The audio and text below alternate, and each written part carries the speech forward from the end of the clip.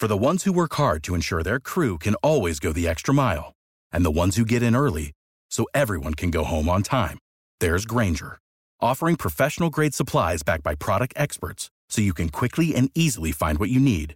Plus, you can count on access to a committed team ready to go the extra mile for you. Call, click Grainger.com, or just stop by. Grainger, for the ones who get it done.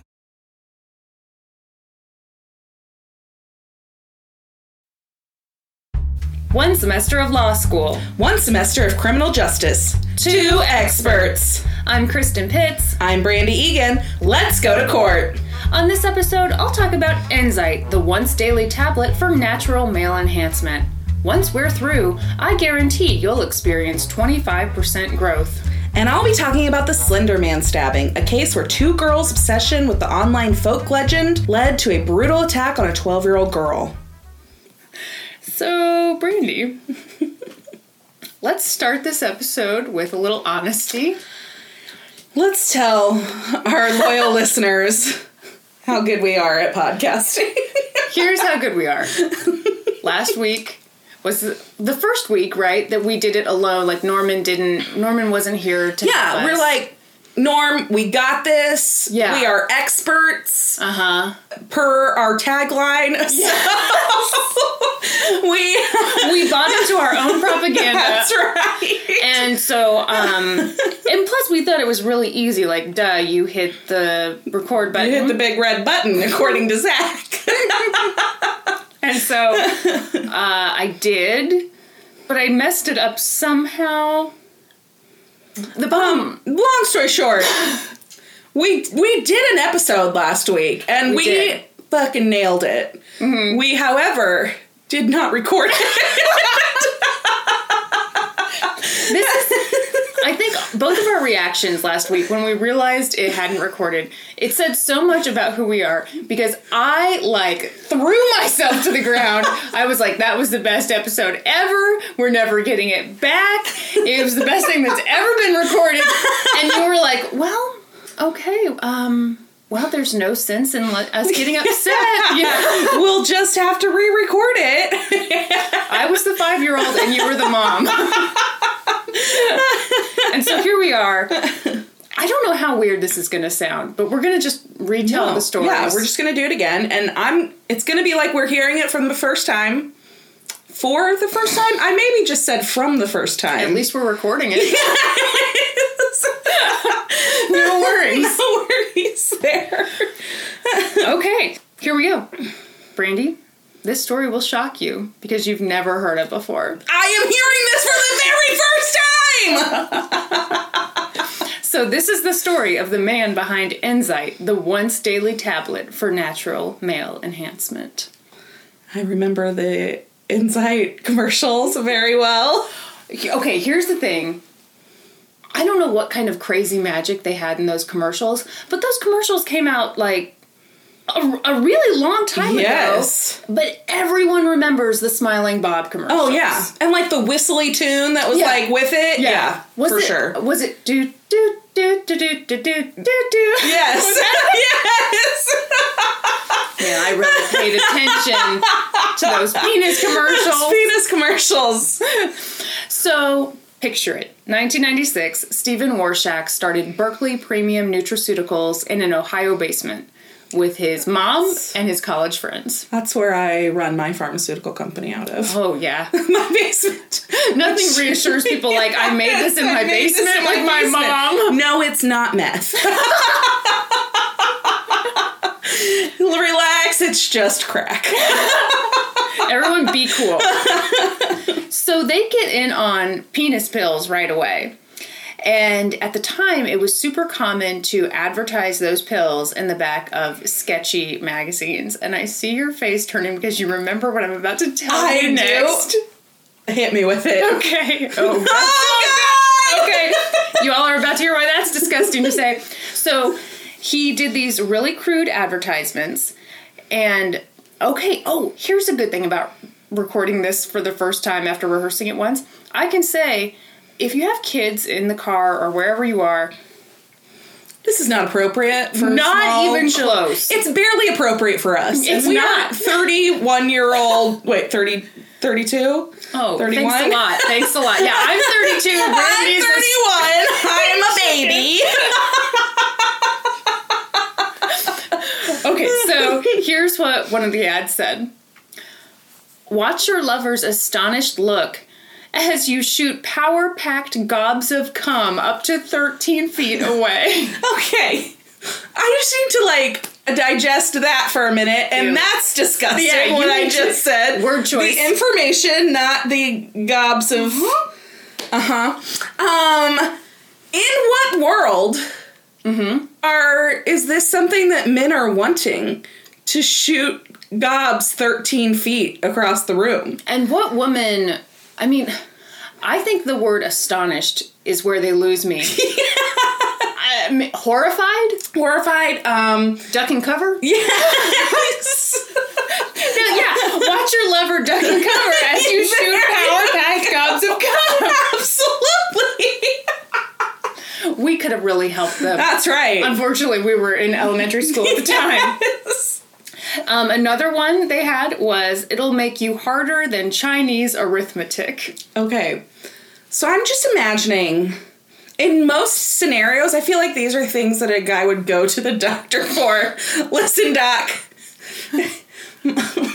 my dick is harder than Chinese arithmetic, and I'm shooting gobs of cum 13 feet across the room. Please help me. You're saying, why would anyone want these problems? Yeah. So that was how they advertised it.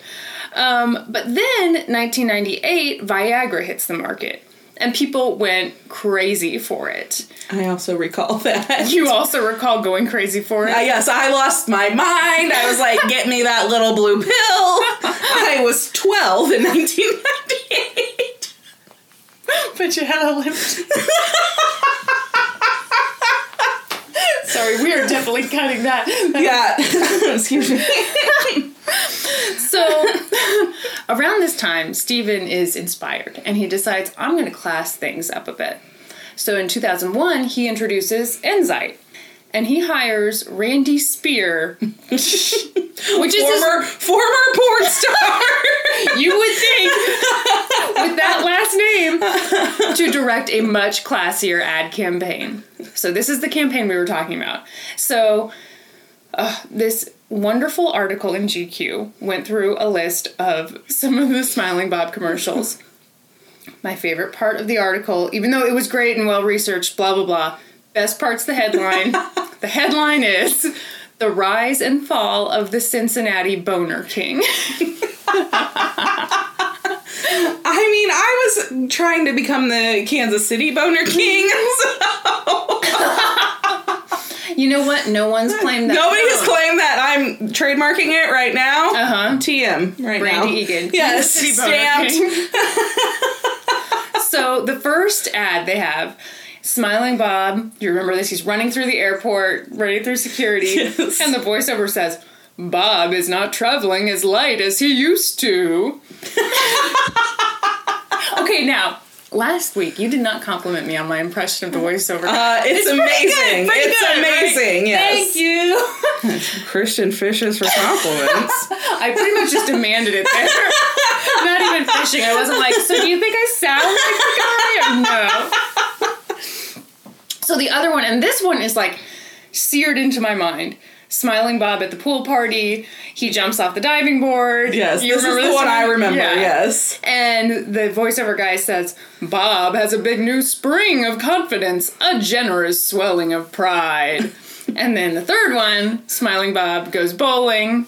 Bob is throwing them hard and straight. Okay, but here's the other question I have about that one.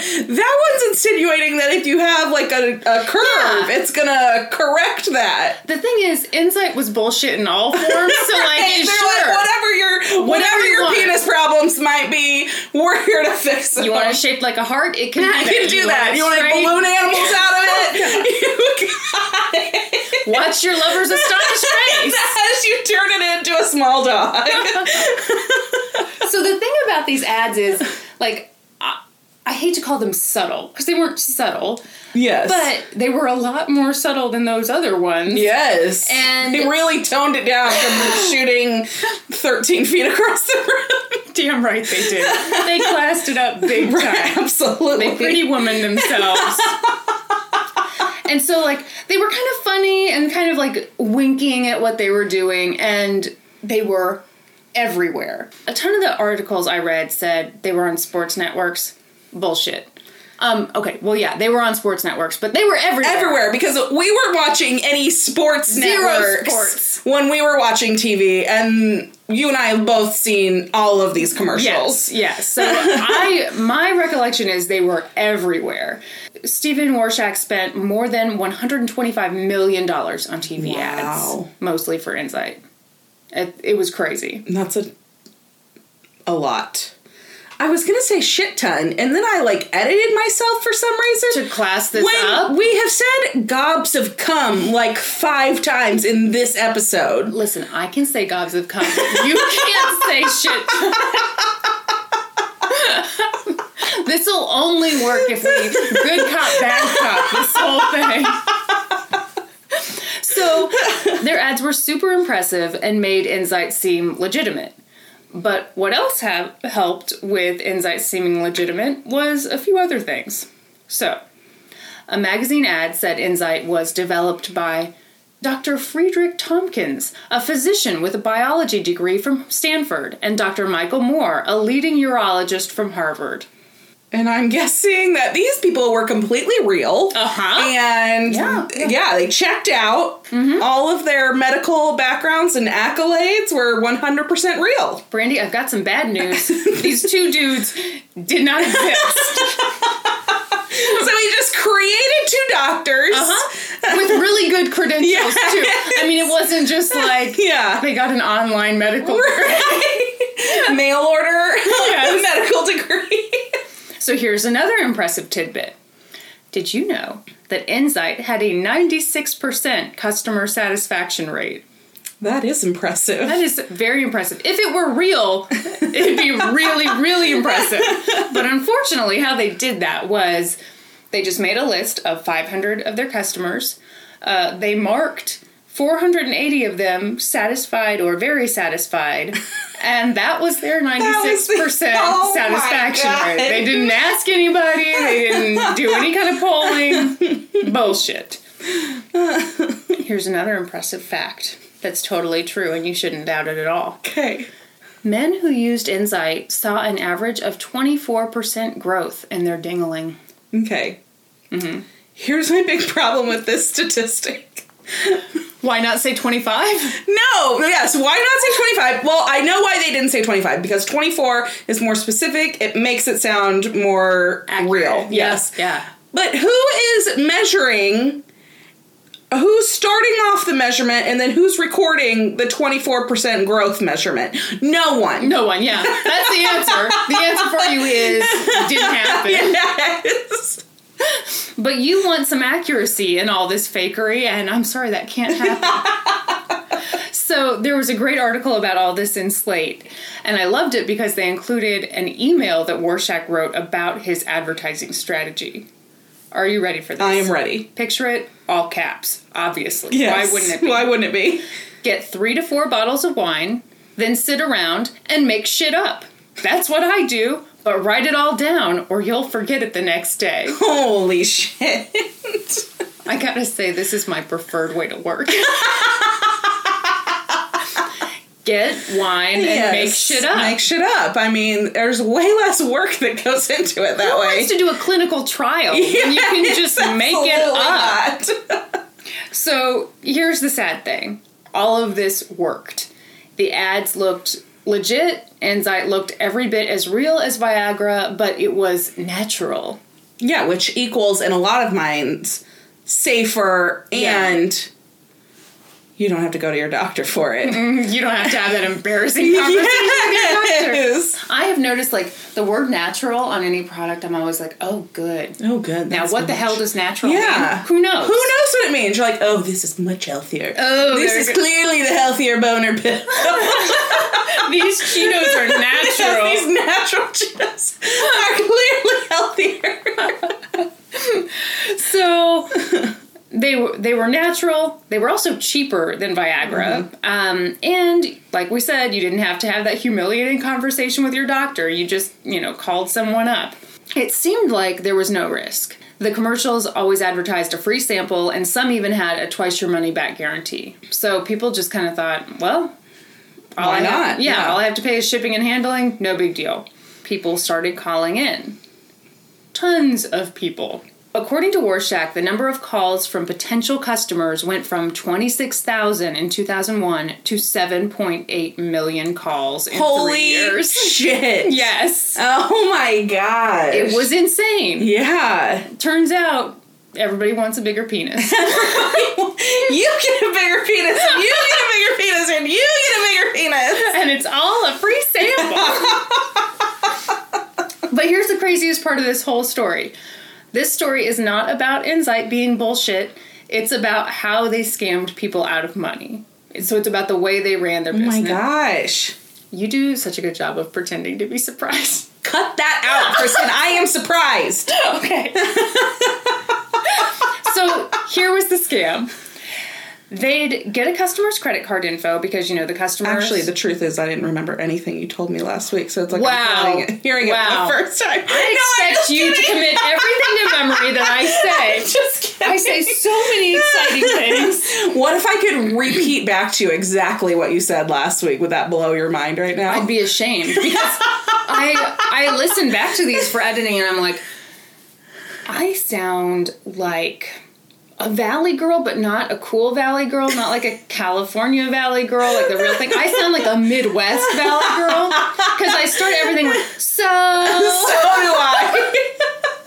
So then, and I've got my nasally twang.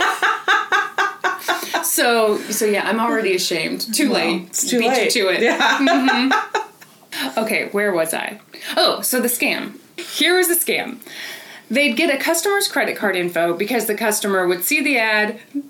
Are you laughing at the fact that I started with so? And it was like the biggest so that's ever been sewed.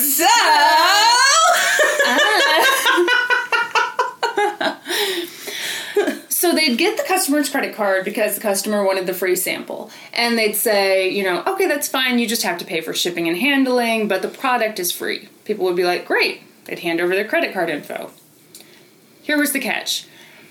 They would set the customer up on a continuity plan. So that's one of those things where every month they bill you. It just renews, yeah. Which obviously is not illegal at all.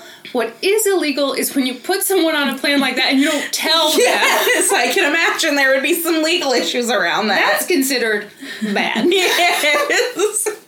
And rude. Just darn rude. Charging you with rudeness. So the customer's credit card would get charged on a monthly basis whether they wanted it to be charged or not, whether they wanted the product or not. And it was really difficult to get off the continuity program. This is where it gets really fucked up. So for some people, the customer service person would be like, okay, that's fine. You can get off Insight. We're just going to need a notarized note from your doctor saying that your penis has not grown. Nobody's going to get that. First of all, even if you wanted that, what doctor? Yeah. Like, okay, let me check my charts here. Yes, last prostate exam, I measured your penis. Let me remeasure it now. I've seen, well, it's not 24%. I've seen about an 8% growth, sir. Or are you just excited to see me? So, of course, nobody wanted to do that. Nobody did that. No! The other thing they did was they would say, oh, obviously people would be fucking pissed when they called in. And so they'd be like, I want to talk to management or whatever. They'd be like, oh, yeah, that's fine. You can talk to our head of customer service, Michael Johnson. Michael Johnson, who, let's see, did not exist? You have noticed a theme here. And can we just talk about... They gave him the last name Johnson. I know. I feel fun. like they really should have kicked it up a notch, though, and named him, like, Richard Johnson. I think they should just named him, like, Penis. Let's not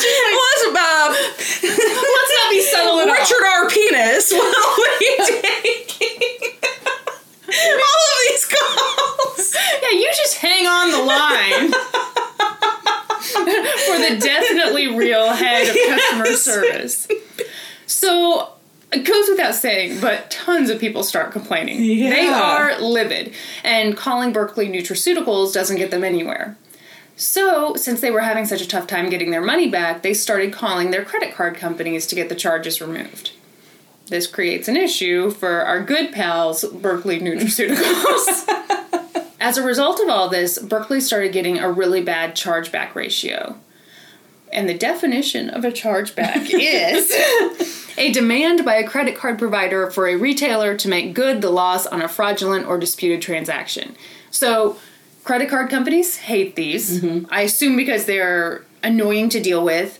And the fact that they had to do so many of them put Berkeley Nutraceuticals' ability to even accept credit cards at risk. Oh, wow. So that would have just completely crippled their company. Absolutely. That's their whole business plan. Yeah. They have to get your credit card so they can put you on the continuity program. Yeah. Like, if they can't do any of that, then they're fucked. Then they're just a little penis company. So they start to kind of realize, all right, we've got to do something here, because their continuity program is their lifeblood. So they get creative. And by that I mean shittier. So there's an article in Slate that explains exactly what they were doing. So I'm just going to read to you from it. It says, Berkeley went frantic in its attempt to keep the chargeback ratio low. The company double-dinged on charges, splitting transactions into two parts. One for product, one for shipping, billing each separately. By 2003, it was triple-dinging charges to make the volume of good transactions appear higher. If Berkeley thought its chargeback ratio was too poor in any given month, employees would bill Warshak's personal credit cards with a host of $1 transactions until his credit card limits were reached. Warshak would then be reimbursed by the company. Holy shit. Oh, it gets better. So when even more good transactions were needed, Berkeley simply plucked random customers from its database, charged their credit cards, then immediately refunded the money. In April 2002, for instance, 2,482 customer credit cards were billed $19.95 each, after which the charges were reversed. If people called to complain, Berkeley blamed a computer glitch. Holy shit. Yeah. Yeah, sorry about that, ma'am. We had a computer glitch. We've already reversed the charge. You'll see that back on your card in 3 to 5 business days. Yeah, you would have been great in the call center. And, people would be like, oh, okay. Oh, okay. That makes sense. You would never suspect. I mean, no. Yeah. I would never suspect that a company, which I thought was, on the up and up, was... Yeah, doing that. No. I can't believe crazy. You didn't try to turn that into a pun. On the up and up. That is the one thing I noticed, like, in all these articles, like, there was these journalists. They were having some fun with puns. They were having fun. In the American Greed episode, there was this one part, like, where they go through the scheme, and then the very serious voiceover guy goes, "Were customers getting the shaft?" But he didn't say it all jokey. It was like they gave him the script, and he was like, I'm not doing this. I'm not going to put that little inflection on there. And what else? I feel like there was one other one where, like, oh, well. No. Well. The shaft is enough. The shaft. The shaft is plenty. God. Okay, so this was huge. The Better Business Bureau got thousands of complaints about Berkeley. So in 2004, get this, the FBI, FDA, IRS, and the Postal Inspection Service worked together to investigate Berkeley. Okay. Mm-hmm. If any one of those people investigate you, you're like shitting your pants. Mm-hmm. If all of them are investigating you at one time, you fucked. This is the superhero movie where all of them come together and join forces. You're not just dealing with Batman right now. I like that that's probably the one superhero that you can name. Oh, that's it. Superman, and we're done. And that's it. And we've exhausted me. I can't name any others. All right. Mm-hmm. So around this time, Warshak knows that this can't go on forever. Because he's supposedly super smart. Mm-hmm. That's right. I call bullshit on that. We talked about this a lot. Yes. I am really annoyed because everyone says how smart he is. And part of me knows he has to be smart. Yes. But I really don't want to go there just because he was lying and stealing. Yes. And so that doesn't make you a genius. Right, exactly. To lie to people. Yes. Or does it? Anyway. Did I say the thing about how he was putting a ton of money into his wife's bank account? Oh, okay. Hang on. I'm really parched today. It's because we don't have that humidifier going. Mm-hmm. Which you were like, no. I'm good today. Okay, so around this time, Warshak knows this can't go on forever. So he starts putting a ton of money into his and his wife's bank account, starts putting some into a personal account. He's trying to set himself up. Yeah. But the investigative groups keep at it, and on March 16th... He's like a squirrel hiding his nuts away for winter. Is that your pun? That's my pun. Okay, you know what? I didn't work this in last time, but I feel like I should mention it. Do you think he took Insight? I doubt it. Yeah, he didn't. Because he's so arrogant that he probably thinks that his dick is just fine how it is. He's clearly arrogant. Like, look at this giant scam he ran. Yeah. See, my thought was he knew it didn't work. Well, yeah, that too. Yeah, but yeah, obviously both. Like, yes. Yeah, because I'm trying to remember back to that GQ article, because the woman asked him whether he used it. And he did kind of have that attitude of like, well, I don't need this. Things were fine. How dare you? How dare you? So, on March 16th, 2005, 50 armed agents raided Berkeley Nutraceuticals headquarters. They took 7 tons of evidence. Oh my god. I'm just picturing them just like piling stuff into those like 1-800-GOT-JUNK trucks. Or like one of those college like cleaning out a hoarder house. They found a dead cat in there. So these guys dug up a ton of dirt, and after a while they just looked at each other and they said, let's go to court. I just want to say for the record that I surprised you with that last time. You did not see it coming. I felt a lot of victory in what we are now calling the Lost episode. The Lost episode. It was the greatest and best episode of all time. This is just a tribute. Mm-hmm. That's a Tenacious D reference, in case you missed it. Okay, I did miss it. I was just nodding along.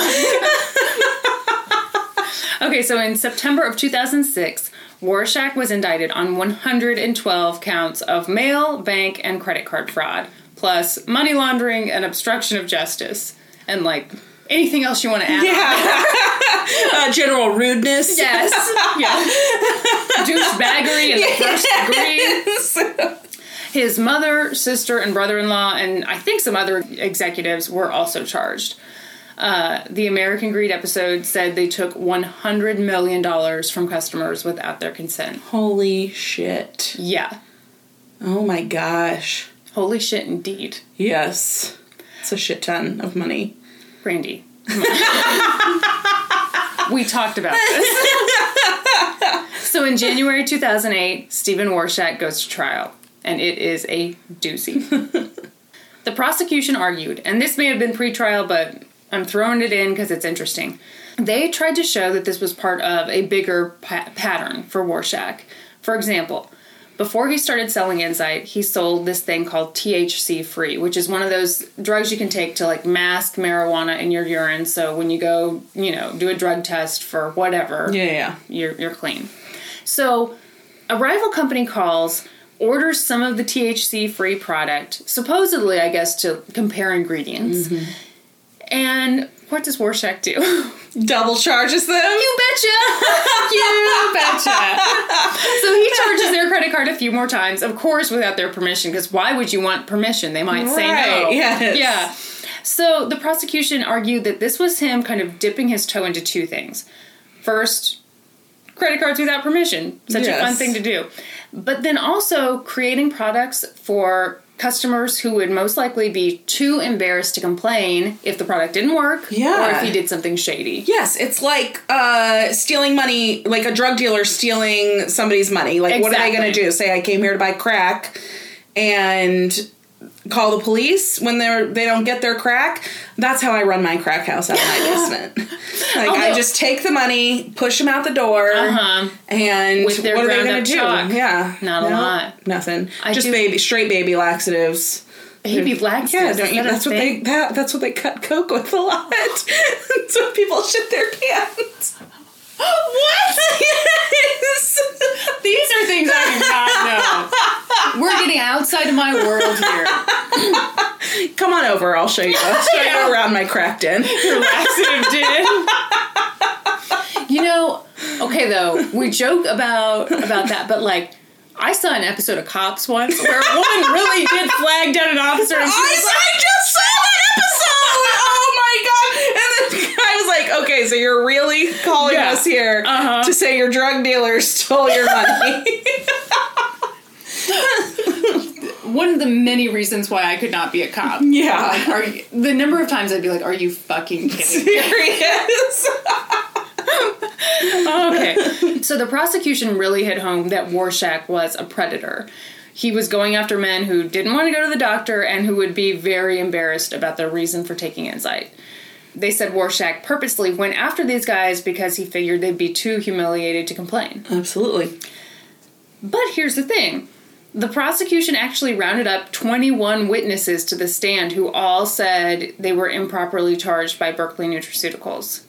So let's take a moment to just say, good on those guys. Good for you for swallowing that one and just, I meant their pride, Kristen. I'm sorry. I saw the look on your face. I'm being so disgusting. This whole episode is nasty. But no, it is good for them because, like, in a situation like that, you can't, like, show up with mirrored sunglasses and then state your name for the court. No, thank you. No, I'm going to pass on that one. But, you know, they did. Next question. John Doe. Sir, state your name for the record. I plead the fifth. Yeah. I mean, seriously, it would be really embarrassing. Absolutely. And it was kind of funny, though. In all these articles I saw, they would usually manage to get one guy on the record. And every guy said the same thing, which is like, oh, I was just going to try it out. I mean, everything was fine. I didn't have any complaints. Like, you know, they say you could be bigger, and why not? Yeah, more is more. It kind of, like, that whole... Everybody having that same story. I was thinking about that this weekend. There's Something About Mary was on TV. Do you remember the scene where Ben Stiller has to pee and they're like driving along, so they just pull off into some field? And the cops come and there's all these guys having sex with each other, and Ben Stiller shouts, "I was just going to pee, I was just going to pee," and all the other guys are like, "Me too!" That's what I like to think happened. I think one guy came forward and was like, "Hey, everything's good with me. I just thought I could be a little bigger. No big deal. I mean, who doesn't want to be bigger?" And everyone else was like, Me too. Yes, what that guy said. I am also fine. Yes. Okay, so, but now that we've laughed, God, this is a bad transition.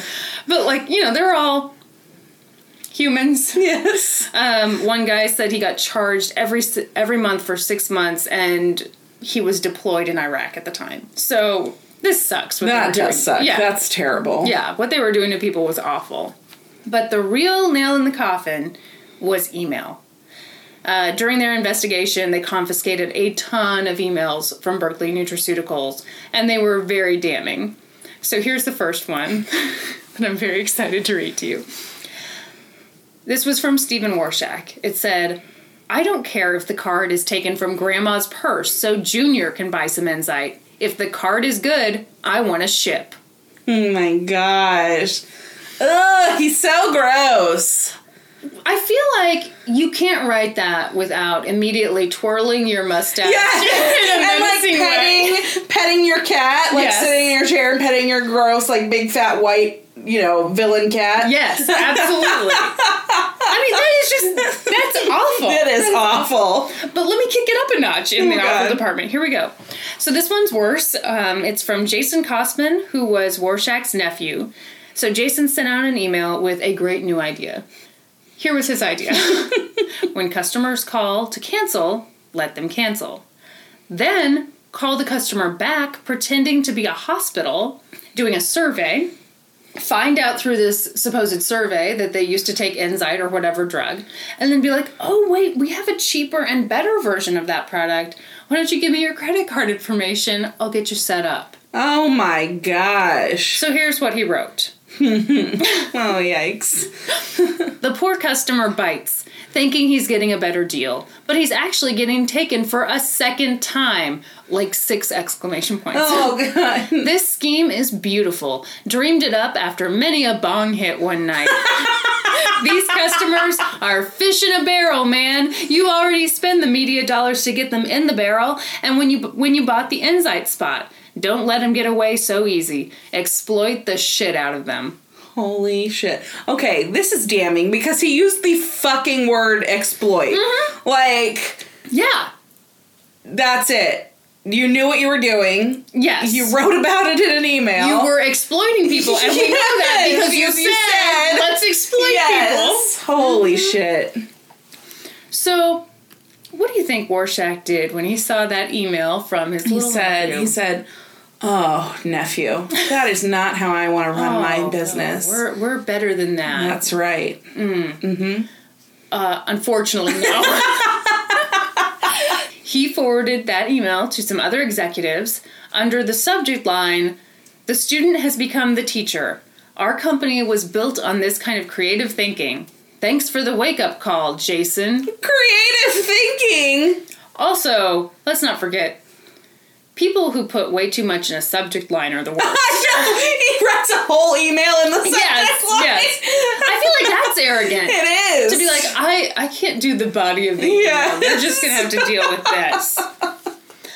So the defense said that was a joke. Oh, so, sure. Ha ha ha, ha ha ha. Did we say exploit? That's not what we meant. Oh, we were horrified. The main defense strategy was just to say that Berkeley grew way too big, way too fast, and that these were just operational deficiencies. No. You know how that goes. You just are accidentally double charging people. Oops, I ripped everybody off. Oops, I did it again.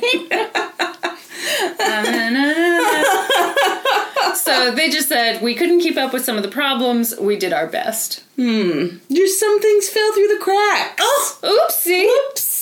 Did the jury buy it? No, I hope not. No, nobody bought that. But at the end of a 6-week trial, a jury found him guilty of 93 counts of conspiracy, fraud, and money laundering. He was sentenced to 25 years in prison. I can't even believe that that is a possible sentence for those crimes. Because, yes, while they were terrible and he ripped people off, that's a lot longer than, like, some attempted murders get. Or, I mean, isn't it 25 to life? Like, if you caught and kill someone, 25 years. I think, like, second degree murder. I think first degree is, like, 40 to life. Do you know that, or are you just saying that? I don't know if you heard, but I'm an expert. Oh, excuse me. I forgot momentarily that we are expert geniuses. That's right. Who are actually recording right now. That's right. As opposed to last week when we were just sitting around talking to each other in front of our laptops. So, yeah. What if we just did this every week and didn't ever record it? You know, I've been having fun. Right. Because here's the thing. We still haven't put one of these episodes up yet. And so it kind of feels like that's what we're doing. Do you feel a little bit like maybe this is the universe's way of telling us that the world isn't ready for our particular brand of humor? I like that you're framing it as the world isn't ready as opposed to our humor is shitty. Like, we're the only two who are amused by each other. God, it might be. Stop. We'll find out soon enough. Stay tuned, folks. If it's crickets forever. Yes. And then, like, maybe our parents being like, could you not say boners? Maybe could you not say gobs of cum, please? And I'd be like, don't tell me what to do. I'm 32 years old. I to your mom, Kristen, what does that mean? My mom will be very disappointed by this whole endeavor. Hey, if there's one thing that Sherry Pitts has taught me, it is never plead the fifth. Never plead the fifth. Remember, she wanted us to use that as our tagline. Oh my god. Yeah, and we were like, why? It doesn't make sense. But she was adamant. She loved it. Here's the thing, though. And it's a shame because here I am making fun of her for this, but confidence in a bad idea, that sums me up.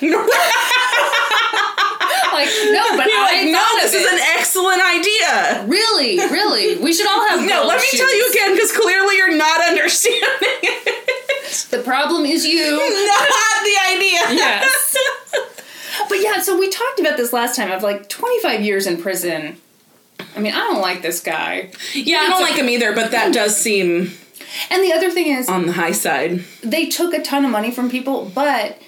They took about like $100 to $200 per person. Per person, so nobody went bankrupt. Nobody's life was ruined. But right. It was just being bad to a whole bunch of people. Yes. Okay, but... Oh, wait, let me finish with what else he was sentenced to. He had to surrender $459 million. And another $44 million for money laundering. Berkeley Nutraceuticals filed for bankruptcy. I wouldn't have to file for bankruptcy. Yeah, you'd be like... I mean, I might have to sell my summer home, but... That's sure. It. You'd be fine. Just fine. But no, I did want to talk to you about something here, because you brought up something at the end of our last episode where we were just sitting around with no recording. Yes. But you brought it up, like, usually in these cases where... customers are being ripped off over some pill, it's targeted at women. Yeah, so this is what's really interesting to me about this, is because, like, I feel like this whole thing has happened before, just, it's been through diet pills that, you know, they tell you, they're amazing, they work. Turns out it's just speed and people are having heart attacks. Yeah. But those things are directed specifically at women. This was a way to do that same marketing at the other half of the demographic. Yeah. Now we hit up the men. So that's the part to me that's like, maybe he is a little bit smart. Because maybe nobody else saw this hole in the market. Nobody was scamming these men. Maybe. But, and this is where Norman always accuses me of having a tinfoil hat on a number of things. So I know that I could be way, way off. But for like the past week, I've been thinking about how you mentioned that. Usually this stuff is directed at women. And if I were a smarter person, I might have looked up those cases and seen like what the sentence was. Yeah. But part of me wondered... do you think that played a role in why he was sentenced to 25 years? Because, like, he was going after men, and maybe that judge had kind of an emotional reaction? I could see that argument, yeah. And by that, you mean I'm totally right? No, that's not... I don't believe that's what I said. Let's check the tape. Yeah. Actually, we're not recording, so you can't. You're just going to have to remember. So, yeah, I could definitely see that side of it. Like, oh, so now you're targeting men. I'm a man. Like, this isn't going to fly. I just wonder, like, when it feels personal. Yeah. Yeah. Because I feel like if I were a judge and a whole bunch of women had been ripped off, like, that'd be hard for me to not feel like, well, that could have been me. Yeah. Not that we're saying that this judge had any problems. Right. We are not speculating on the size of this judge's manhood. Jesus. Speaking of which, at the sentencing, U.S. District Judge S. Arthur Spiegel said Stephen Warshak was blinded by his arrogance, greed, and his ability to exploit others. Yeah. True. Sounds about right. Uh-huh. Agreed. In the GQ interview, which took place when he was in prison, he said, and this is like the best quote. Okay. I get it. We're all tired of poor customer service, but I'm the only one spending my life in prison over it. No. Like, fuck you. This is not about customer service. You didn't have you weren't delivering poor customer service. You were ripping people off. Yep. You were ripping people off. You were lying. Yes. That's not like, oopsie, we take a long time. Yes. We wouldn't return something on the 31st day. Like, no. But this whole thing is not over. So, Stephen Warshak appealed. And unlike every other appeal we talk about on this podcast, this one actually went somewhere. Oh my gosh. In his trial, like I said, the emails played a huge role in proving that he was up to some shady shit. Here's the catch, though. Federal agents got his emails in a not great way. Oh. And I just want to start this off with this appeals case is very important. It sets a huge legal precedent. Yeah. There's nothing in it about boners, so I'm just going to skip. It's a lot less interesting. Yeah, our interest was not piqued by this. So, the Slate article does a good job showing what the agents did and why they did it. So, I'm going to read a little bit from that article. It says, the government needed a warrant to grab email from people's personal computers. It needed a warrant to wiretap their internet connections in real time. It needed a warrant to read their postal mail, and it needed a warrant to tap their phone calls. But when a person's email was stored off-site on a third-party server, suddenly no warrant was needed. So, I'm going to do my best to describe something kind of complicated, and if I get 50% of this right, I will be impressed. I want a cake. Cookie cake. I demand cake. I demand cake. Basically, what the government did at that particular time was not technically wrong. They were operating under the third-party doctrine, which basically means that if you write an email to Norman, mm-hmm. and it says, I don't think Kristen recorded this podcast, but then you show me that email, then suddenly they're kind of like, okay, well, maybe we don't need a warrant. Maybe we could get a subpoena. And getting a subpoena is like a lower standard of proofishness. Mm-hmm. Proofishness, yes. That's right. Absolutely. Gonna say that with official term. You will hear that in a court of law. That's correct. But the thing that was shitty about this, because like, you know, I explained that and you're like, oh yeah, that makes sense. You should. Well, yeah, because what makes sense to me, though, yes, that makes sense to me, but where the issue comes in with email is that there's no way to send an email without having a third party involved. Exactly. Because you have an email provider that you are sending it through. And we all still expect there to be privacy. Some privacy there. So, yes, so I understand where this law needs to be updated for modern day communications. Yeah.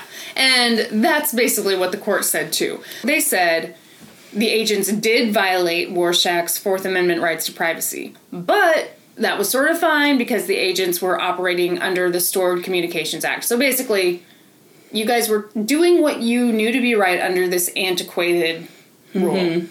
And then the court was like, yeah, but from now on, you can't do that. Right. From now on, the government needs a warrant in order to obtain your emails. So the Cincinnati Boner King brought us something really important. Seriously? Yeah, thank you very much. Thank you, Cincinnati Boner King. So they upheld all of Warshak's convictions, but they vacated his sentence because they said basically, this dude should not have gotten 25 years. It was a bit much. There wasn't that much loss here. Yeah. Which you and I seem to agree on, yeah. 25 years. Seemed a bit steep. Even though this guy sounds like such an ass. Yeah. But you know, you don't need to be in jail for that long for being an ass. And I'm just guessing that somebody who is known as the Cincinnati Boner King might not fare that well. Oh, I didn't even think about that in prison. Oh, jeez. But you know, though, if he's super smart, I wonder if he manipulated everybody. I wonder if he was like running the prison. Yeah, I can see that. I don't know. Kristen, minutes ago you said he wasn't that smart. I don't want... I you know what my problem is? I don't want to give him any compliments. Right, absolutely, you know? Yes. No compliments. No compliments for the Boner King. He flew high for quite a while. I am not throwing a compliment his way. So his sentence was reduced from 25 years to 10. That seems reasonable. Yeah. Where are they now? Stephen Warshak, out of prison. His mom, who was sentenced to 2 years, never served a day. Berkeley Nutraceuticals settled a class action lawsuit in Ohio for $4.7 million. They also settled in 5 other states for about $2.5 million. So, I didn't even touch those. Yeah. I felt like we had enough going on. Yeah, definitely. Enzyte is still on the market. Is it still sold under that name and everything? Why would you ask me something that I hadn't Googled? I think it is.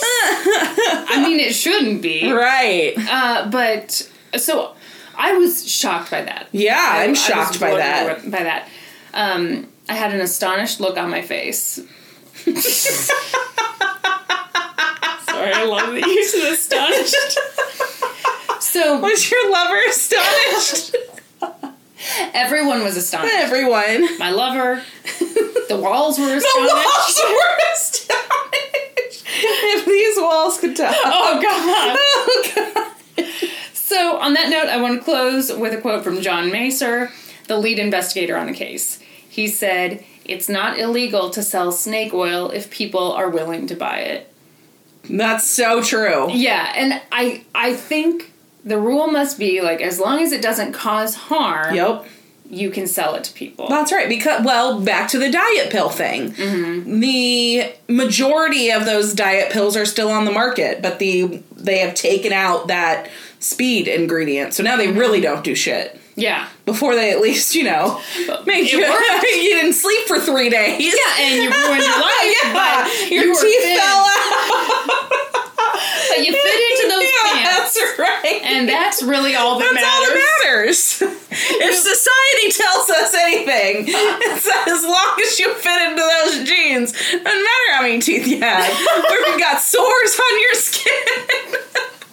God, that is so nasty. Okay, this is making me think back to last week when we talked about Olestra. Oh, yes. Okay. Yeah, that's right. And that was the stuff that, like, how long was that on the market? Not long, right? Yeah, not that long. It was this thing that at this time felt revolutionary. It was an ingredient in, like, potato chips, Yeah, it was right? a fat substitute. And it was supposed to be a miracle. Yeah. It wreaked havoc on your butthole, though. It caused anal leakage. Anal leakage. And it turns out that's where people draw the line. Yeah, people are like, we'll do a lot, but when our anuses start leaking, no more. I just love the idea that, like, somebody's slimming down for a hot date, so they eat a bunch of the Olestra, Olean potato chips. Like, well, got the hot date, but I had a leaky butt the whole time. Your butthole was dripping the whole time. Gross. You know what? Somehow, this is way nasty. I know! I like that you're so much more disgusted by that than gobs of cum shooting at the wall. Okay, that tells me a lot about your personal life, Kristen. That is a good point. You know what? A leaky butthole is grosser, I think. Yeah. Because I'm just picturing, like, this is so gross. I'm just picturing, like, leaky butthole. You walk around all day. Gobs of cum. At least there's a time. There's a time and a place for gobs of cum, Kristen. Leaky butthole, there's no good time, no good place for that. Oh, God. So that's my story on Enzyte. And we would like to send out an apology to our parents for this segment of the show. Good God. It's a good thing that we don't have serious, super serious jobs. People might frown. Well, that was a good one. Join us today during the Jeep Celebration event. Right now, get 20% below MSRP for an average of $15,178 under MSRP on the purchase of a 2023 Jeep Grand Cherokee Overland 4xE or Summit 4xE. Not compatible with lease offers or with any other consumer incentive offers. $15,178 average based on 20% below average MSRP from all 2023 Grand Cherokee Overland 4xE and Summit 4xE models in dealer stock. Residency restrictions apply. Take retail delivery from dealer stock by 4/1. Jeep is a registered trademark. Thank you. I'm just going to really bring the mood down now and hit us with a heavy one. I have been haunted by this one all week. No, Kristen, this is the first time you're hearing of it. Oh, what? Yes. Slender who? Slender who? And it was a cute little cartoon? Yeah, absolutely. Some girls enjoyed? That's right. No, Kristen. Not at all. Oh, boy. This is the story all about how my life got flipped, turned upside down.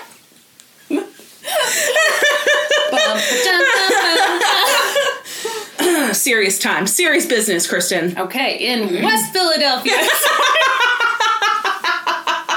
I'm sorry, we are about to talk about something horrible. This is how we make it better. This is how we make ourselves feel better about it. We have to bring in the Fresh Prince. This whole thing is church giggles. Did you ever get church giggles? Oh, yes, absolutely.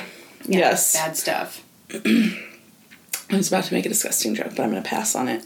Really? It's going to be an inappropriate, priest joke, so. Ew. Like a molestation joke? Yeah. Oh, my God. Kristen, I didn't make it! You don't get to judge me. I censored it.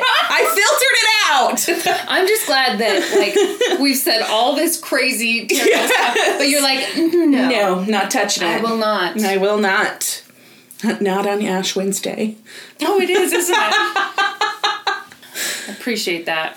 Okay, this is the story of modern day folklore come to life. It is also the story of mental illness and friendship gone wrong. I'm so sorry. Why are you why did you just make your water bottle water bottle fart while I'm getting so serious here? That was the noisiest thing from the water bottle. My ring smashed up against the bottle, and then I went. I'm sorry. Ma'am, I didn't do any of that during yours. I know, you were so well behaved. Anyway, there's a great Newsweek article by Abigail Jones on this case, and another by Lauren Efron and Kelly Robinson for ABC News, where I pulled most of the stuff for this story. We'll link both of them on our website, of course. Okay. On May 31st, 2014, two 12-year-old girls, Anissa Weir and Morgan Geyser, lured their friend Peyton Lutner, also 12, into the woods of Waukesha, Wisconsin, under the guise of playing hide and seek. I hate this. Ugh. I hate this story so much. So once they get into the woods, they push Peyton down, and they tell her to lay face down, and they'll hide, and then she'll be the seeker. Oh my God. And so she's laying down, and then one of the girls, sits on her. And she's like, I can't breathe. And the two girls are arguing about who's going to stab her first. Ugh. So they decide that they've taken her into those woods to stab her. So they're arguing about who's going to do it. And Peyton's laying there with her face down on the ground. She's like, I can't breathe. And so the girls, they get off of her, and they're kind of arguing over who's finally going to do it.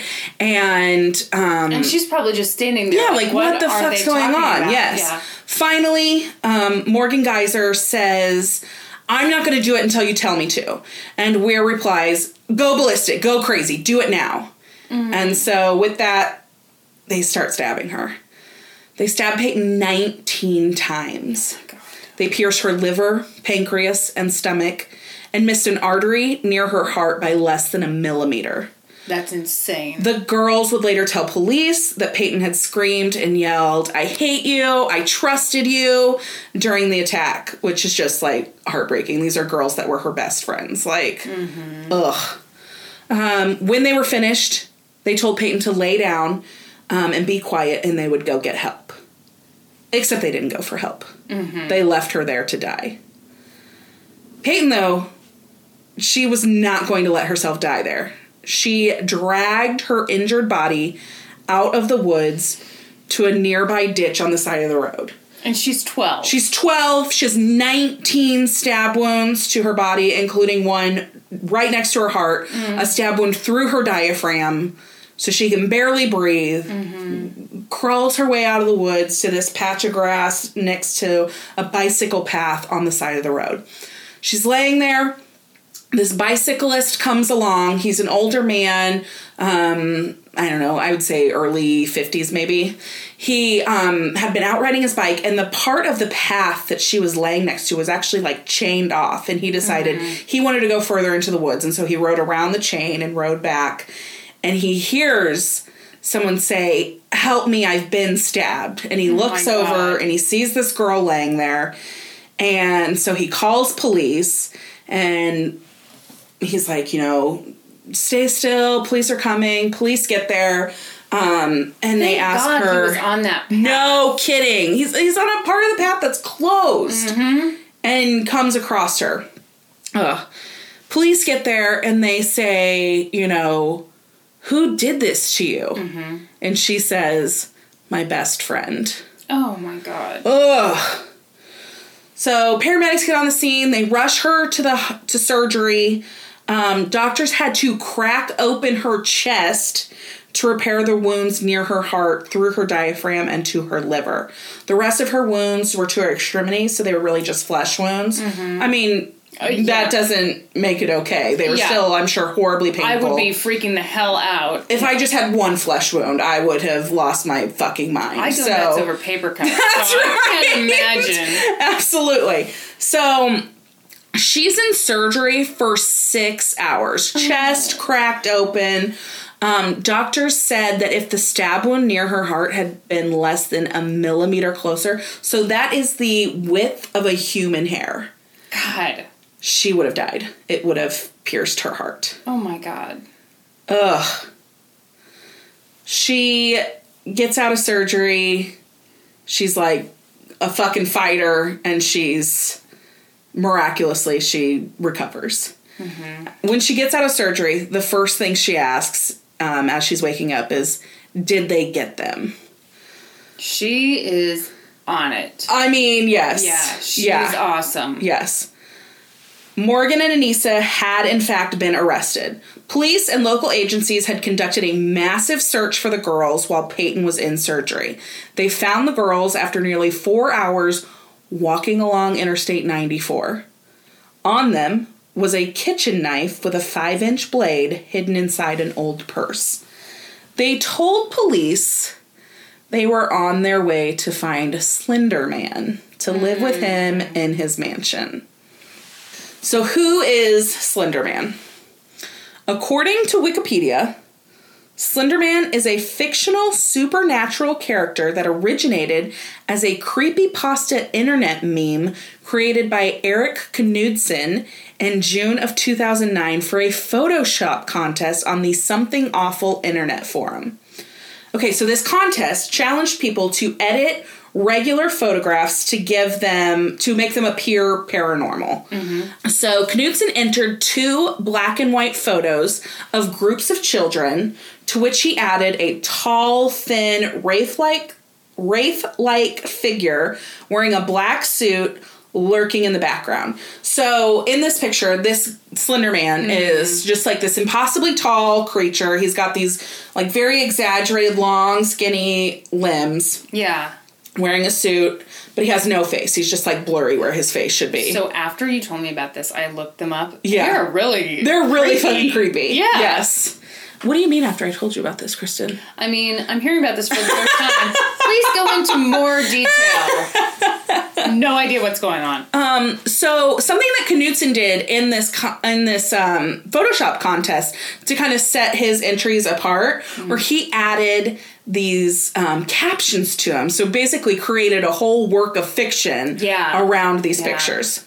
So on the first picture, the quote read, or the caption read, "We didn't want to go, we didn't want to kill them, but its persistent silence and outstretched arms horrified and comforted us at the same time. 1983, photographer unknown, presumed dead." Ugh. Right? That is creepy. Really it's creepy. So creepy. The second one read, "One of 2 recovered photographs from the Sterling City Library blaze, notable for being taken the day which 14 children vanished and for what is referred to as the Slender Man. Deformities cited as film defects by officials. Fire at library occurred 1 week later. Actual photograph confiscated as evidence. 1986. Photographer Mary Thomas missing since June 13th, 1986. Which, worth noting, the day after my birthday. Like the day I was born. Also, might be the Olsen twins' birthday. Might be, or Might be. like this has been a source of great pride for you might your have been entire life. born on June 13th, 1986. Did you feel a special, like, relationship with them? I did, because we were just, like, House? 1 day apart. Mm-hmm. Yeah. Mm-hmm. Yep. Do you remember when... Oh, sorry. Oh, no, continue, please. No, this is really stupid. I'm ready for it. Do you remember when one of the twins, I think it was, like, Mary Kate, went through her, like, hobo chic phase in 2005? I think she's still in that phase. Oh, well, I remember when it was new, and I was like, yes! Yes! And I tried to imitate it, but the thing is, like... You just look like a hobo. Yeah, exactly. Yeah. You have to have millions of dollars to do the chic part. Absolutely. I was just... Just a hobo. Yeah. Poor And you just couldn't pull off that stick and handkerchief. That's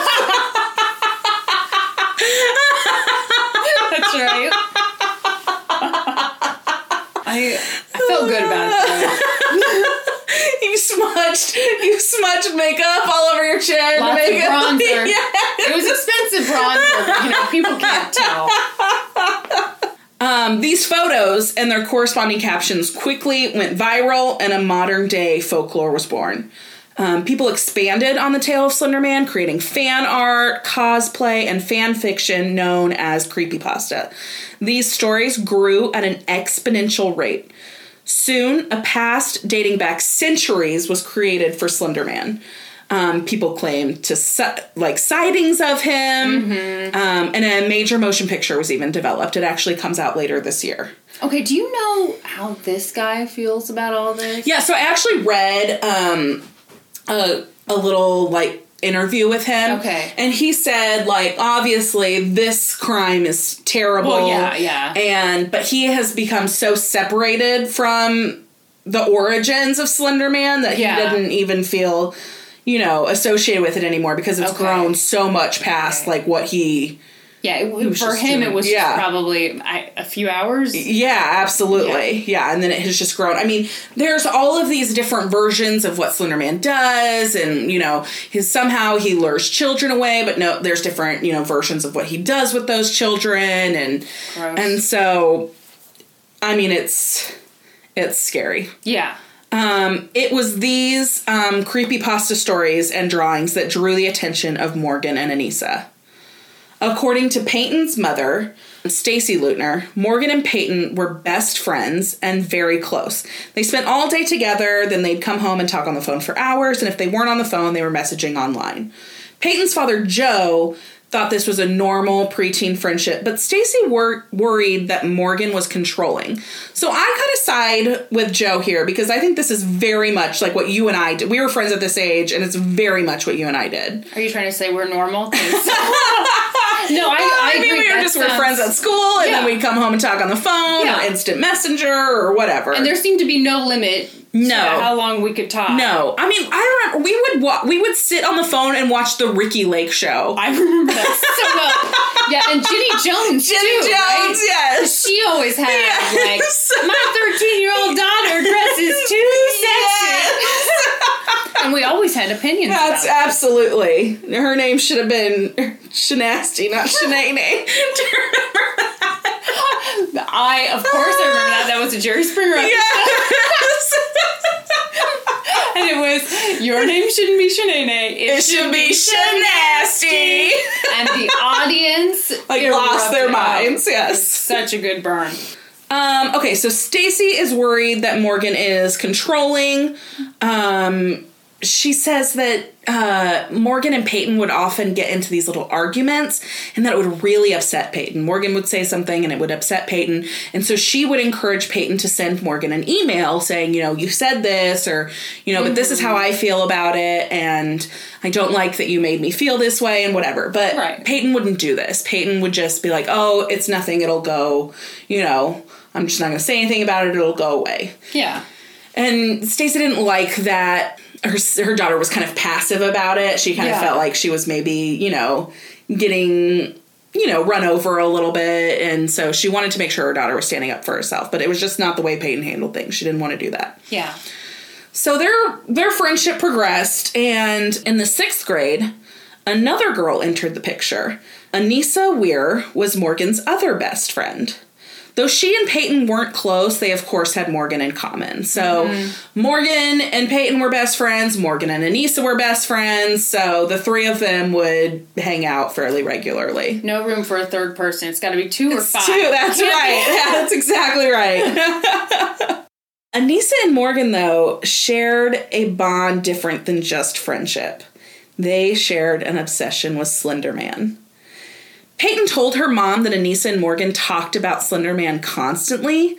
Morgan even sent Peyton links to different stories that she wanted her to read. But according to her mom, Peyton was scared by them. She didn't have any interest in them. She just found them scary. Me too. And was like, I don't want to see this stuff. So Stacy told her daughter to ask Morgan to stop sending these stories. And then she went online with her to look at the stories in an effort to kind of dispel her fears. So Stacy says, let's go online. Let's look at these things. So she said, we opened up the computer one night and sat and looked at the site together. And I said, Peyton, let's just read one of these. And you tell me, does this sound like this could possibly be real?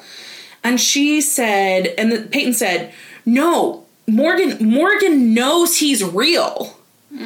And so Stacy said Peyton eventually stopped talking about Slender Man, so she assumed that she'd told Morgan she wasn't interested, or that their interest had kind of waned, and, it was just something that kind of went away. She was wrong. Yeah. By this time, according to police reports, Morgan and Anissa had begun to plot Peyton's murder. Oh, God. They decided that they would invite Peyton over for a sleepover for Morgan's birthday, and then at 2 a.m., they planned to duct tape her mouth, stab her in the neck, and then run away so they didn't have to look at her in the eyes. Oh, my God. So they invited her to this birthday party like a month in advance. So, these girls were planning this for a while. Oh. Peyton asked her mom if she could go to Morgan's birthday party, spend the night at her house, and she said, well, who else is going to be there? And she said, it's just going to be me and Morgan and Anissa. And so her mom was like, yes, absolutely, you can do that. They'd had sleepovers before, whatever. On the day of the party, Peyton is ecstatic. She's, jumping with joy and squealing, and she's packed her bags, and she packed her American Girl doll. This to me is so, just makes such a statement about where Peyton was in her mind. She thought she was going to a fucking sleepover with her friends and going to play dolls. Yeah. And her friends are fucking plotting her murder. They want to stab her in the neck. Yes. It's fucking terrible. Yeah. So, for Morgan's birthday, they go to Skateland. They skate the night away, and then they go back to Morgan's house. They eat pizza, and they have a sleepover.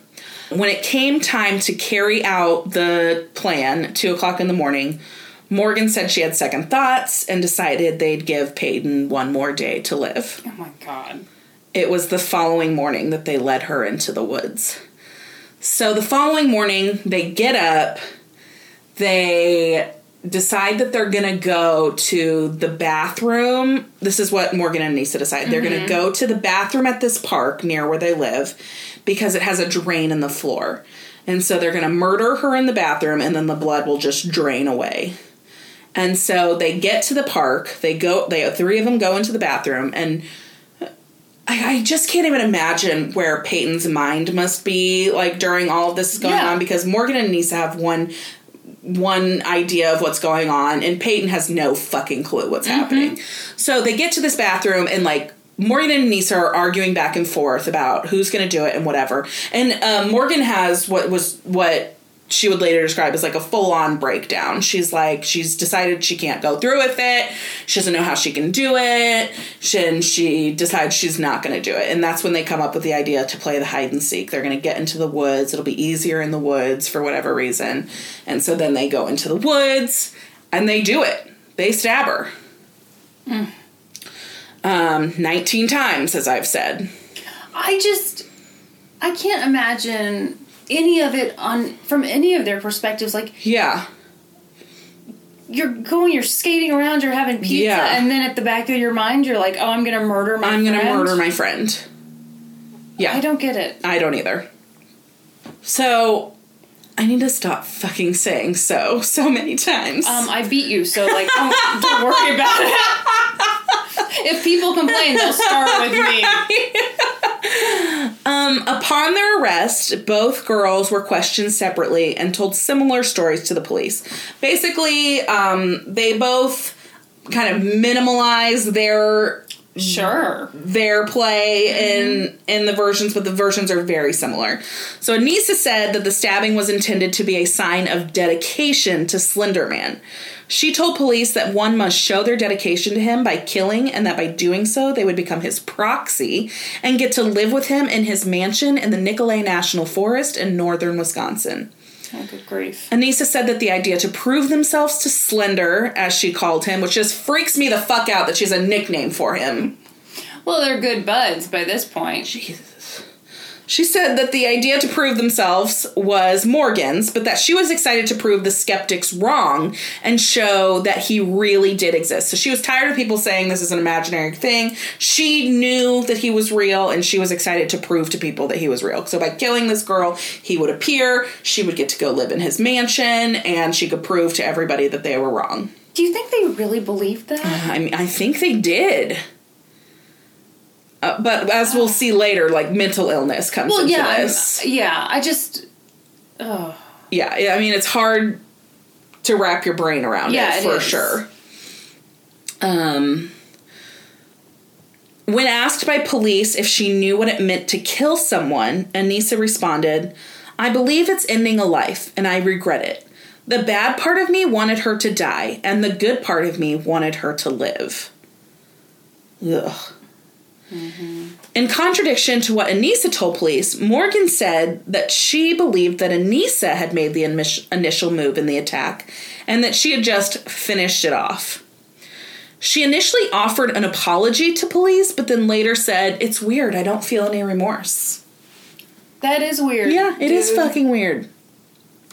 Morgan also told police that she believed that they had to kill or that he would kill their families.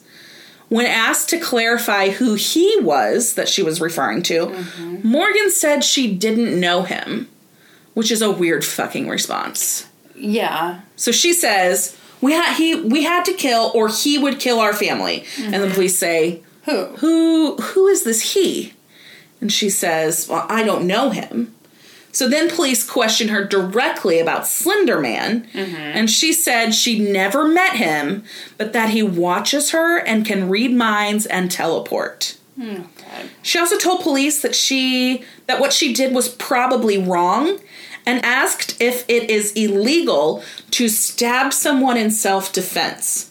They asked her if that was the case here, and she said no. It's funny to me that she was smart enough to go down that road, but then when they ask her, they're like, "Okay, is that the case?" And she's like, "No, I was just curious." Like, just in case this happens to a friend. Right, yeah, asking for a friend. Like, both girls, this part's really interesting. Both girls were charged as adults with attempted murder.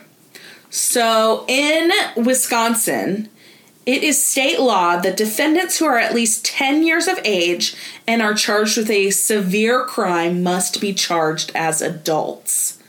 I'm unsure. I think that's a weird law. I'm wondering where that originates from, because how can you have a hard and fast rule? Like, 10 is so young.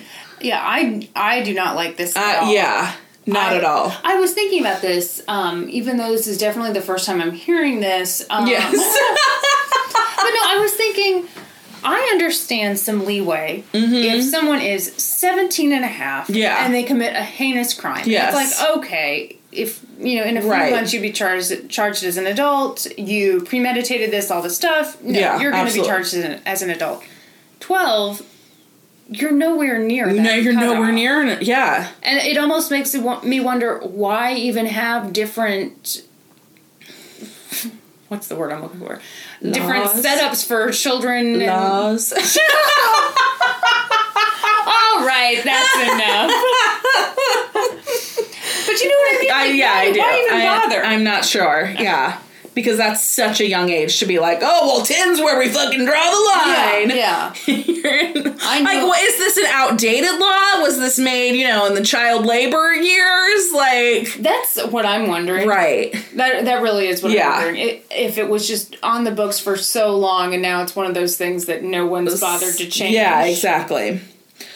The district attorney, Brad Schimmel, said of the case, most of the time in crime like this, with such violence like this, there's spur of the moment, there's the heat of passion. This time, it was calculated. It's troubling when someone lashes out in anger. It's more troubling when they lash out in cold blood. Isn't that the worst kind of killer? The cold-blooded killer? Yes. Yes, it fucking is. Yes. I mean, I think that's what I was freaking out about the idea of going to Skate World and having pizza and all this stuff. And, yeah, and you're just totally cold. You're just thinking, well, she'll be dead in a few hours. Right? Yeah. So per state Wisconsin law, they're charged as adults. The prosecutor says, we fully expect them to fight this. We fully expect them to try and get this lowered to juvenile court, and we welcome that fight. Like, bring it on. Oof. Okay. Questions still remained about the girls' mental state and their understanding of the crimes of which they were accused. The court would spend hearing after hearing over the next 3 years making a determination on those factors. Okay, so this part gets a little bit confusing because there were so much of this time was spent fighting over which court would hear this case, if it would go to juvenile court or to adult court. And a lot of these court records are redacted because if it went to juvenile court, their names wouldn't be released. Yeah. So a lot of this is kind of reported as one lawyer said, and so it's kind of hard to know whose lawyer's fighting what, but I did my best to kind of lay it out for us. And then the other thing that was kind of interesting about this, when they first reported on this case, it was obviously being fought about whether they were going to be brought to trial in juvenile court or adult court. Right. And so the initial footage of this stuff, the pictures were just of the girls' feet and like arms and stuff. They kept their faces out of it completely. Yeah. And so looking back on those pictures, I encourage you to like go online and look at that. It's weird. It's just, it gives it like a whole nother creepy feel to it. Like the girls don't have shoes on in some of the... Why don't they're in the courthouse and don't have shoes on. I don't know.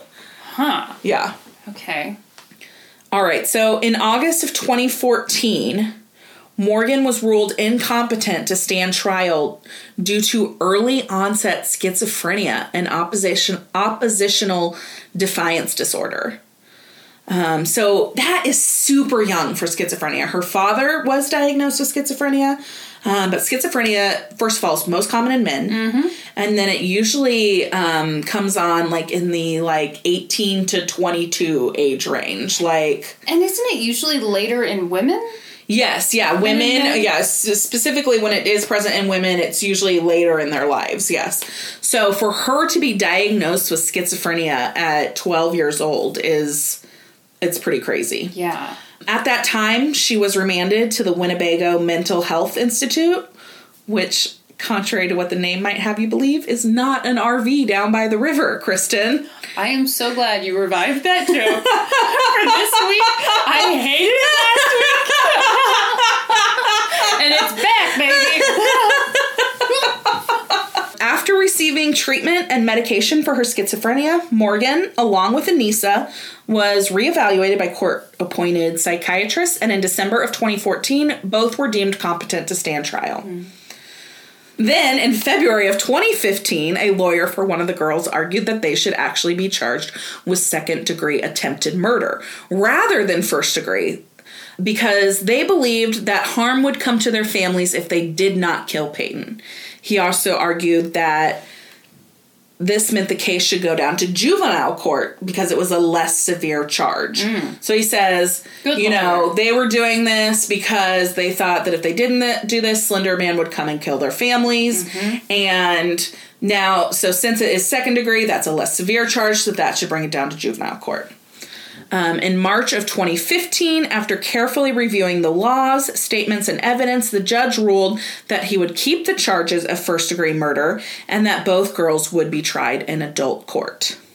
In August of that year, the judge entered not guilty pleas on behalf of both girls as their lawyers refused to enter their pleas.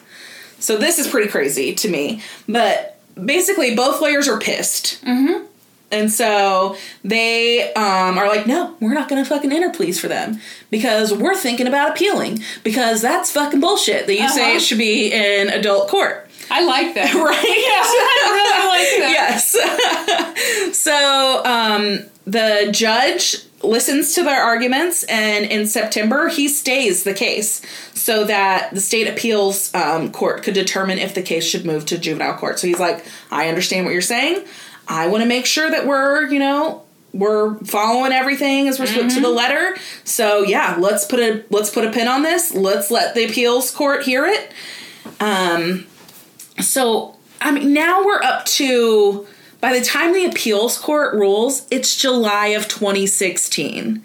That's so not good. At one point, like, people are kind of, arguing that this is taking way too long. It's stretched out so much. And the judge is like, yes, I get your argument. But at this point, time is irrelevant. We really need to make sure that we're doing everything in the best interest of all parties. So if this is how long it takes to make sure that all of the rules and all the laws are followed, this is the time it takes. I don't like that. I feel like that's... You always have to make sure that you're doing the right... You always have to check off all those boxes, but at the same time, we all have a right to a timely, speedy trial. Absolutely. Okay, so it's July of 2016. The appeals court rules that the stabbing was not incidental or impulsive, but premeditated and extremely violent, so that it will stay in adult court with a charge of first-degree murder. First-degree attempted murder. Mm-hmm. While awaiting the appeal court's decision, Morgan had actually been sent again to the Winnebago Mental Health Institute for a period of 4 months to stabilize her mental health. So during all of this time, the girls, both of them, were actually in and out of a mental institute.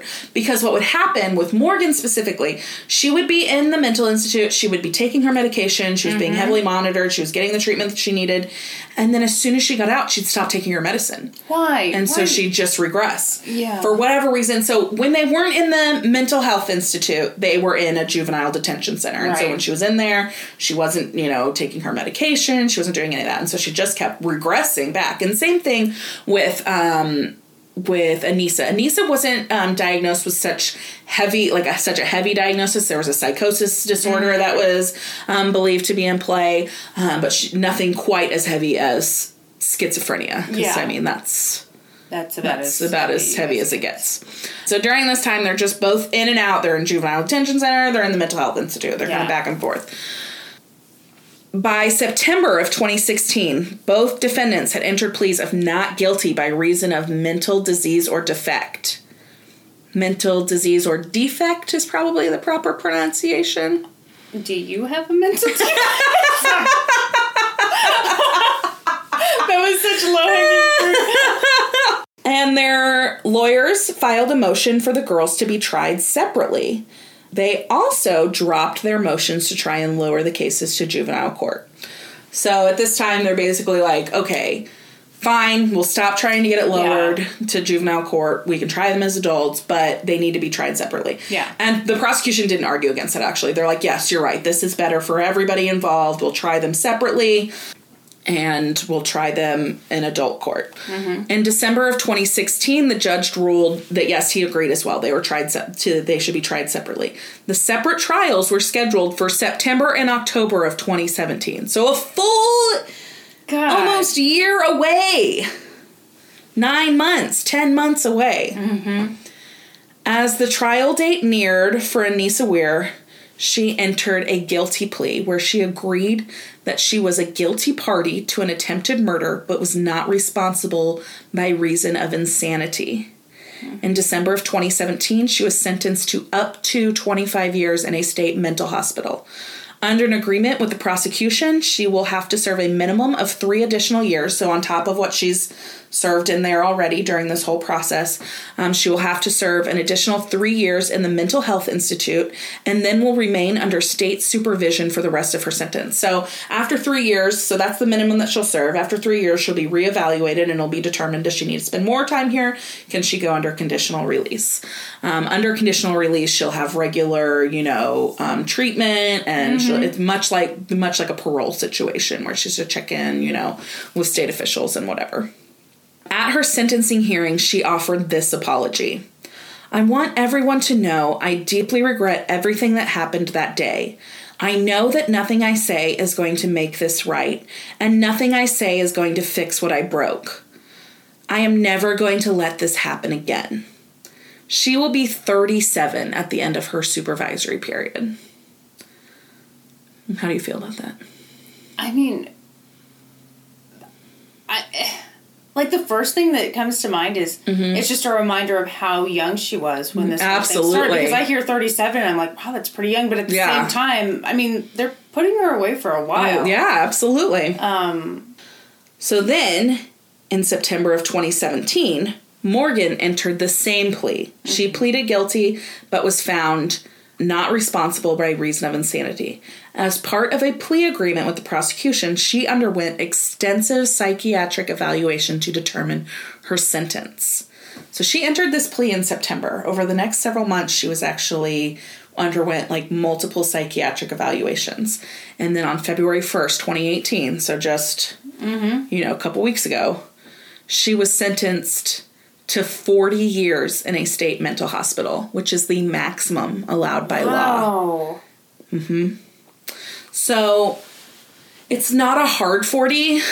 She basically could receive conditional release prior to completing those 40 years, but it would be under heavy supervision. And there's no minimum. So, like, basically, she's in this mental institute until they say, for either 40 years or until they say, okay, you're good. She will likely serve the majority of that sentence. Yeah. At her sentencing, Morgan spoke briefly saying, I just want to let Bella and her family know that I am sorry and I hope she's doing well. Okay. So this is my fucking problem with this statement. Bella is a nickname she had for Peyton. You tried to fucking murder me? You don't get to use a nickname. Agreed.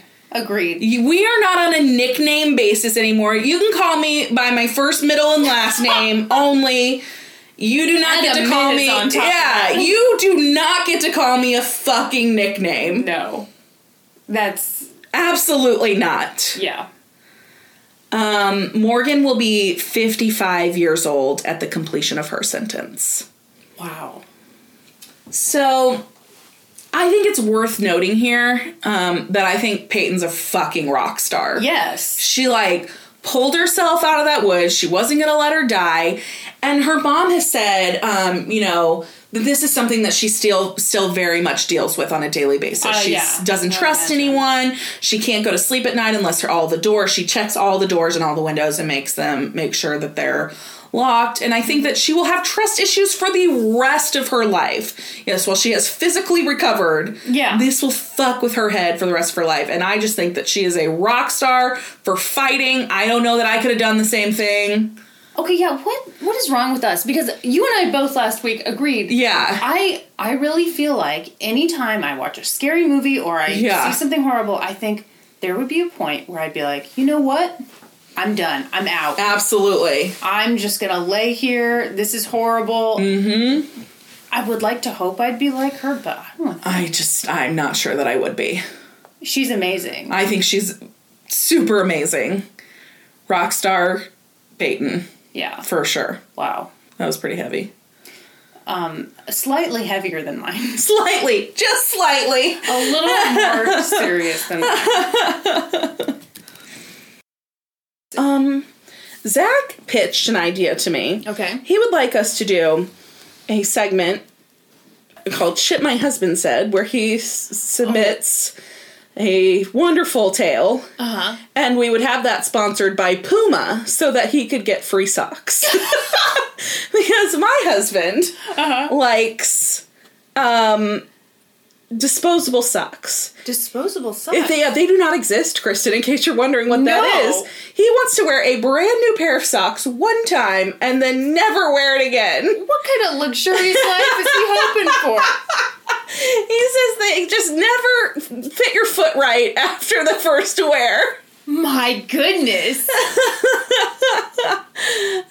Your husband's kind of a diva. He is a diva. And he specifically likes Puma socks.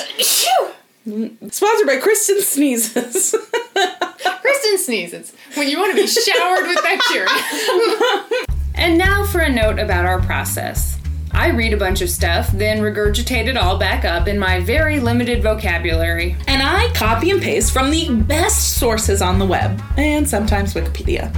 So we owe a huge thank you to the real experts. For this episode, I got a lot of great info from a GQ article by Amy Wallace, an article on Slate.com from Nate Anderson, and an episode of American Greed. And I pulled from a Newsweek article by Abigail Jones and an article by Lauren Efron and Kelly Robinson for ABC News. For a full list of our sources, visit lgtcpodcast.com. Any errors are, of course, ours. Please don't take our word for it, though. Go read their stuff. Journalism is a fucking dying art. Get your asses out there and read that shit. And pay for it. That's right. Podcast adjourned.